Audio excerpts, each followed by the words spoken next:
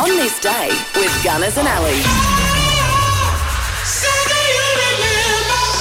It's Friday the 11th of November, Remembrance Day. Let's find out what happened today, shall we? US songwriter and producer Robert John Lang is 74 today. He wrote a couple of Shania Twain's big tunes. He was married to Shania Twain, actually, and he also produced albums for Def Leppard, Michael Bolton, AC/DC and Bryan Adams. Heavy cat. He is. Demi Moore, the US actress, was once married to Bruce Willis. Today, she turned 60. He can play 16 instruments but excels at the trumpet and trombone. Australian musician James Morrison is 60 today. Callista Flockhart, the US actress who starred in Ally McBeal, she's 58. Vince Colosimo, been in the news lately for all the wrong reasons. Today, the Australian actor is 56. And Leonardo DiCaprio, the US actor, Academy Award winner and climate change activist. Today, he's 48. Well, right now my address is the RMS Titanic.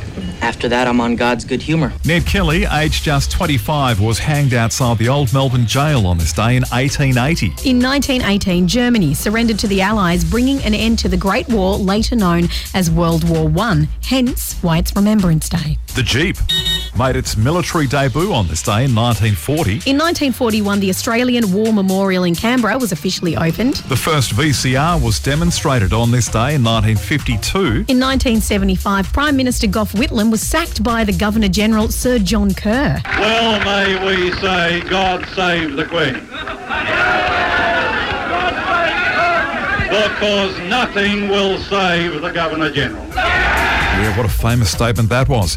The Comedy Company TV program was produced for the final time on this day in 1990. That's a bit sad. I loved that show. It was great.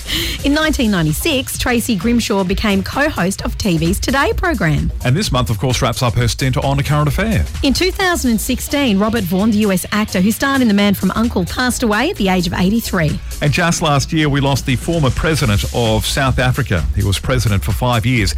F.W. de Klerk died at the age of 85. And that's on this day for Friday, the 11th of November, Remembrance Day.